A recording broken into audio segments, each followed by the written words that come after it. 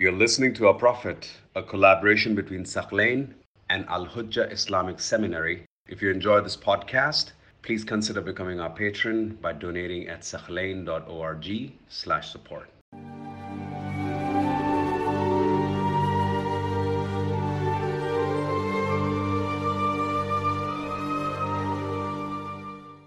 Now let's examine the relationship very briefly between the Prophet ﷺ and the Jewish community in Medina. A number of them, upon seeing the knowledge that he had, they did become Muslim. One of them was Abdullah ibn Salam. He comes from the tribe of Bani Qaynaqa', one of the main Jewish tribes. He claimed that he was one of the descendants of Prophet Yusuf alayhi salam, so he comes from that lineage of Bani Israel. His title was Abu Yusuf. Abdullah ibn Salam, he's famously known as Ibn Salam. Ibn Salam was a rabbi. He was a Jewish scholar. He lived in the holy city of Medina. When the Prophet ﷺ came to Medina, Ibn Salam came to the Prophet and he wanted to test the Prophet. Let me test him. Is this guy really a prophet or no? So he asks him some very tough questions. Now, he had some of those answers in the Torah, and that was an indication that the one who knew the answers would be a prophet. And some of them he did not know. He wanted to see if the Prophet was really a prophet. Now, interestingly, we find that he comes to the Prophet. He asks him a number of questions. The Prophet ﷺ answers them. Now, if you're interested, you can go and read the biography of the Prophet and see the very conversation that was carried out between the Prophet and Ibn Salam. When the Prophet ﷺ gives him the answers, he was shocked. How does he know them? So he asks the Prophet, he tells him, "Oh Muhammad, who's giving you these answers?" Because every prophet has an angel who communicates to him from God. What is the name of that angel who's communicating all this to you? The Prophet ﷺ tells him, Jibra'il. Jibra'il is the one who informed me, and he gave me the answer to your questions. Ibn Salam, you know what he says? He says, ذَاكَ عَدُوُّ الْيَهُودِ. Jibra'il is the enemy of the Jewish people. Historically, the Jewish people, after Nebuchadnezzar came to Palestine and destroyed their temple and killed so many of them, it was their belief that Jibra'il is the one who led him to victory and got rid of them and destroyed them. So historically they hated Jibra'il and they considered him the one who punished the Jewish people. To the contrary, they love Mikail. They believe that Mikail is the great angel of God who protected Israel. He's the protector of the Jewish people and the protector of Israel. And they actually, some of them do shafa'ah. They ask Mikail to help them and save them. So they consider Jibra'il to be their enemy. So he tells the Prophet ﷺ, he tells him, "Oh, Jibra'il, he's our enemy." Now the Prophet ﷺ, in another hadith, he tells them, what kind of silly mentality is that? If you recognize that Jibra'il is an angel who's acting on behalf of God, what difference does it make if Jibra'il or Mikail is carrying the command of God? In the end, both Jibra'il and Mikail are servants of Allah subhanahu wa ta'ala. So that shows that you Jews have a problem with God, not with Jibra'il. Because Jibra'il doesn't do anything out of his own will. It's all by the will of Allah subhanahu wa ta'ala. But you know, they wanted an excuse. So a lot of the Jews, you know what they told the Prophet? They told him, look, if that angel who's communicating with you was Mikail, we would have followed you and become Muslims. But because he's Jibra'il, no, forget it. He's our enemy and we don't want to join you and join your religion. But Abdullah ibn Salam, when he hears that knowledge from the Prophet, he knew this is coming from Allah subhanahu wa ta'ala. So he privately goes to the Prophet and he tells him, Ya Rasulullah, what you say is exactly what I've read about in the Torah, and you are the final messenger, and I'm going to believe in you. And he declares his shahada. He says, Ashhadu an la ilaha illallah wa ashhadu annaka Rasulullah. Allahumma salli ala Muhammadin wa ali Muhammad. Then he has an idea.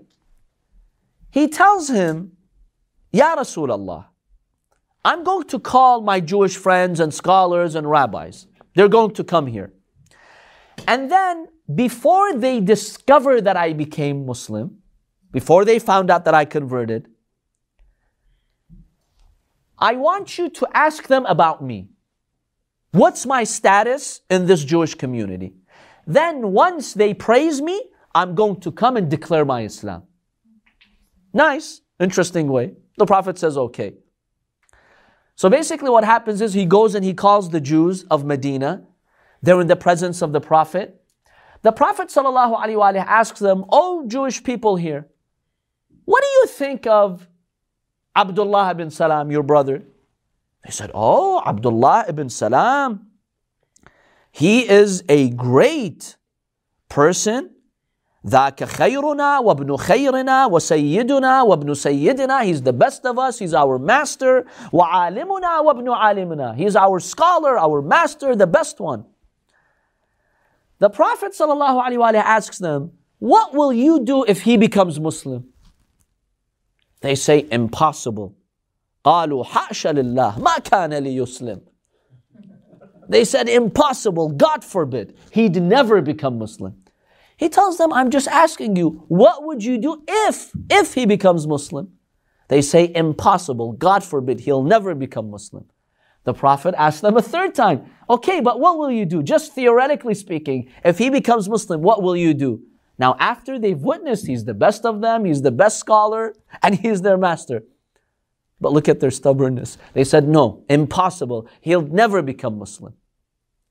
At that point, Abdullah ibn Salam stands and he tells them, my dear Jewish friends, you and I both know that he has the signs of nubuwwah, of prophethood, and I declare in front of all of you that I have become a Muslim and I bear witness that Muhammad is Rasulullah sallallahu alayhi wa alayhi. Allahumma salli ala.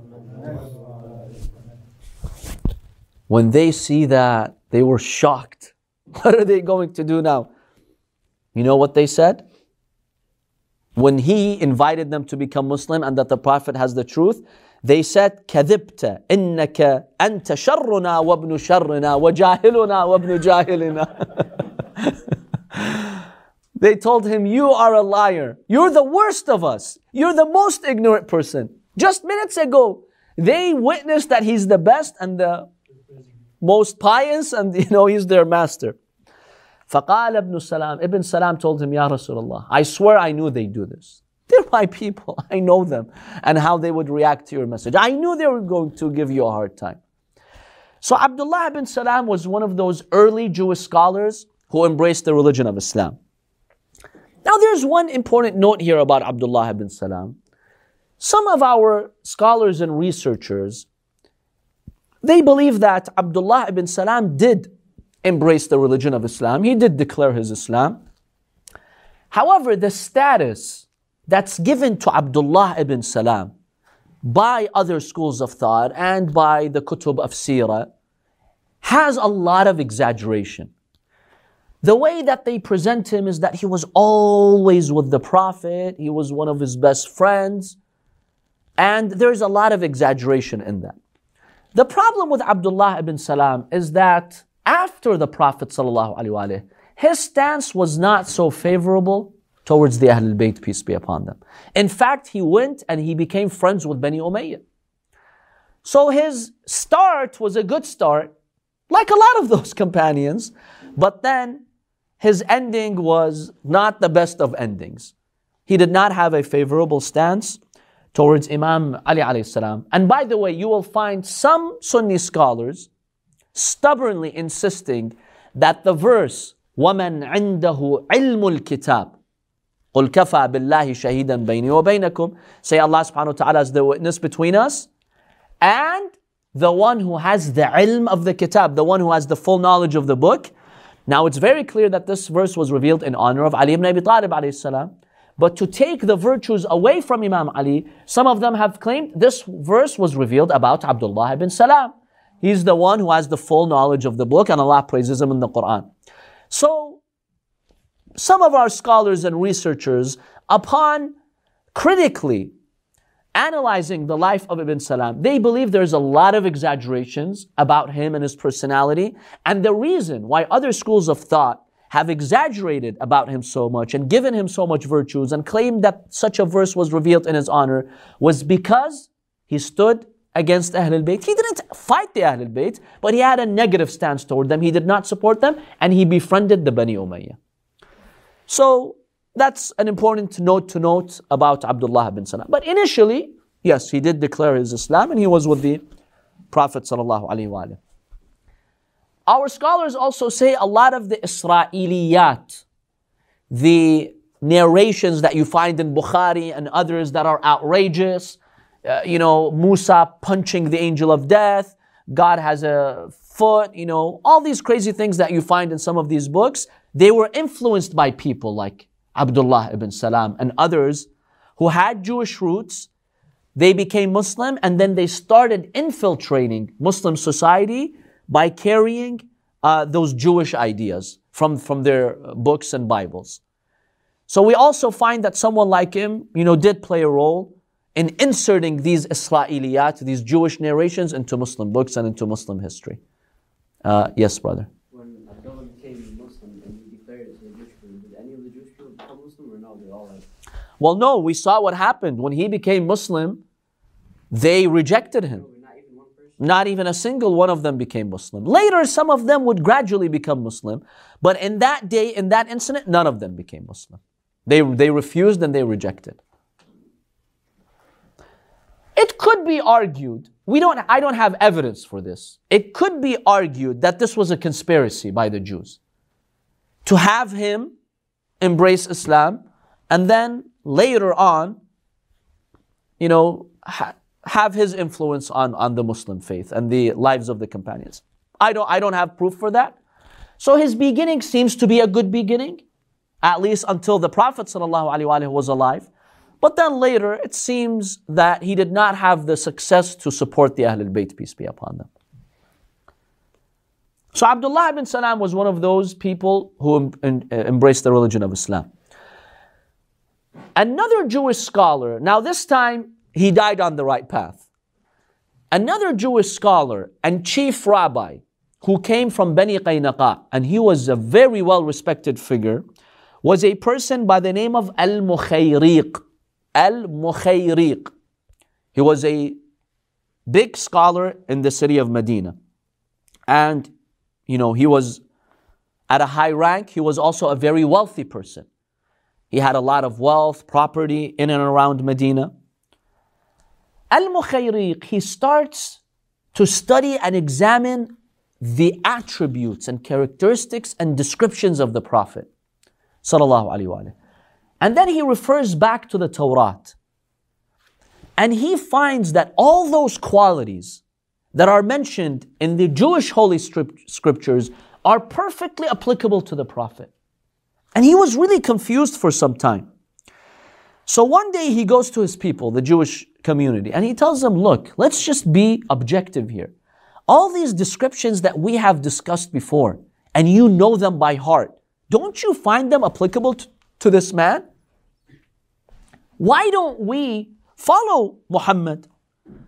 And if we believe in him, we don't have to give up our faith in Musa. We don't have to give up our faith in the Bible because the Quran confirms the original Bible and it's a continuation of the Bible. So we believe in both scriptures. We believe in the Torah as a holy book and in the Quran as a holy book. He gives them this idea. Banu Qaynaqa said no.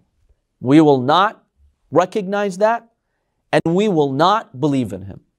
When he saw that they did not positively respond to his call, he did not become Muslim. He's like, you know what, let me just then give it some more time. He didn't have the courage. Sometimes when you're the only person converting from your entire tribe, it's very difficult. There are no supporters, no one coming to support you. So the Prophet sallallahu alaihi, he goes on with his activities. Mukhayriq is just observing, he's still confused what to do. Until the day of Uhud comes. Uhud was the second major battle in Islam. When the mushrikeen mobilized forces, they arrived around the city of Medina. The day of Uhud fell on a Saturday. The day of the battle, Uhud, fell on a Saturday. Al-Mukhayriq, on that day, when he studied the logistics of the battle and what was happening, he developed yaqeen and certainty that this guy must be that prophet. He saw the evidence very clear. So he quickly ran to his people. He told them, look, even the logistics of this battle has been mentioned in our books. Stop being blinded by the truth. The prophet is now being attacked by these pagans. Let's go and defend him. You know he's the prophet sent by God, and you know Allah in the end will give him victory. Stop your evil ways. Let's go. What is the excuse that they gave him? They told him, Mukhayriq, today is our Sabbath. It's a Saturday. He told them, a very derogatory term, meaning you shall not have a Sabbath. To hell with your Sabbath, as they say. What are you talking about? This is the prophet of God. He's being attacked and you are citing the Sabbath? He takes up his arms, his weapons. He goes into the battlefield and with so much courage, with so much valor, he defends the Prophet ﷺ. Now, before he goes to the battlefield, he writes in his will that if I get killed, if I die in this battle, I want all of my money, and he was a very wealthy man, all of my properties to go to Muhammad. This is the wasiyah that he makes. So he goes to the battle of Uhud. In the battle of Uhud, he becomes a shaheed. Minutes before he declares his Islam, he meets the Prophet. He tells him, you're the Prophet. I declare that you are the Prophet of Allah. I believe in you and your message. Allow me to defend you. The Prophet grants him permission. He fights like a warrior in the battlefield. And Mukhayriq, the Jewish scholar and rabbi, he becomes a shaheed in the way of Allah subhanahu wa ta'ala. Then they bring the wealth, because he wrote that in his will. So his family brings the wealth and they tell him, Muhammad, take it. He made a public will and we cannot deny you that. So take the money. The Prophet sallallahu alaihi wa when he was given that money, he gives all of it as a gift to Lady Fatima alayhi salam. The Prophet gives that to Fatima al-Zahra salawatullahi alayha. There were 7 farms and gardens, and also, what's that? Why did he give them to Sayyidah Fatima? Why did the Prophet sallallahu alayhi wa give it to Lady Fatima? First of all, that's a way to honor Lady Fatima alayhi salam. She was, his special daughter. The Prophet wanted to honor her. And he knew that she would spend it in the way of Allah subhanahu wa ta'ala. Secondly, my analysis is that the Prophet wanted to set a precedent that he gives gifts to his daughter, Lady Fatima. Because later, the Prophet gives fadak to Fatima, and then they try to deny that from Lady Fatima. And she tells them initially that this is a nihla. This is a gift that my father gave me. They said, no, the Prophet would not give gifts. They wanted to deny that. Where's your evidence? So it seems the Prophet wanted to show the companions that no, when I get something special, I give it to who? To my daughter Fatima alayhi salam. So it could be that the Prophet sallallahu alaihi wasallam wanted to strengthen the case of the land of Fadak. It's possible. No, this money was not from the Anfal. This was personal gift because he wrote in his will that I want my money to go to this man. So this was a gift to the Prophet. It was not from, the Muslim treasury or the Anfal that belongs, to the Prophet and the Muslims. No, this was a special gift to the Prophet sallallahu alaihi wasallam.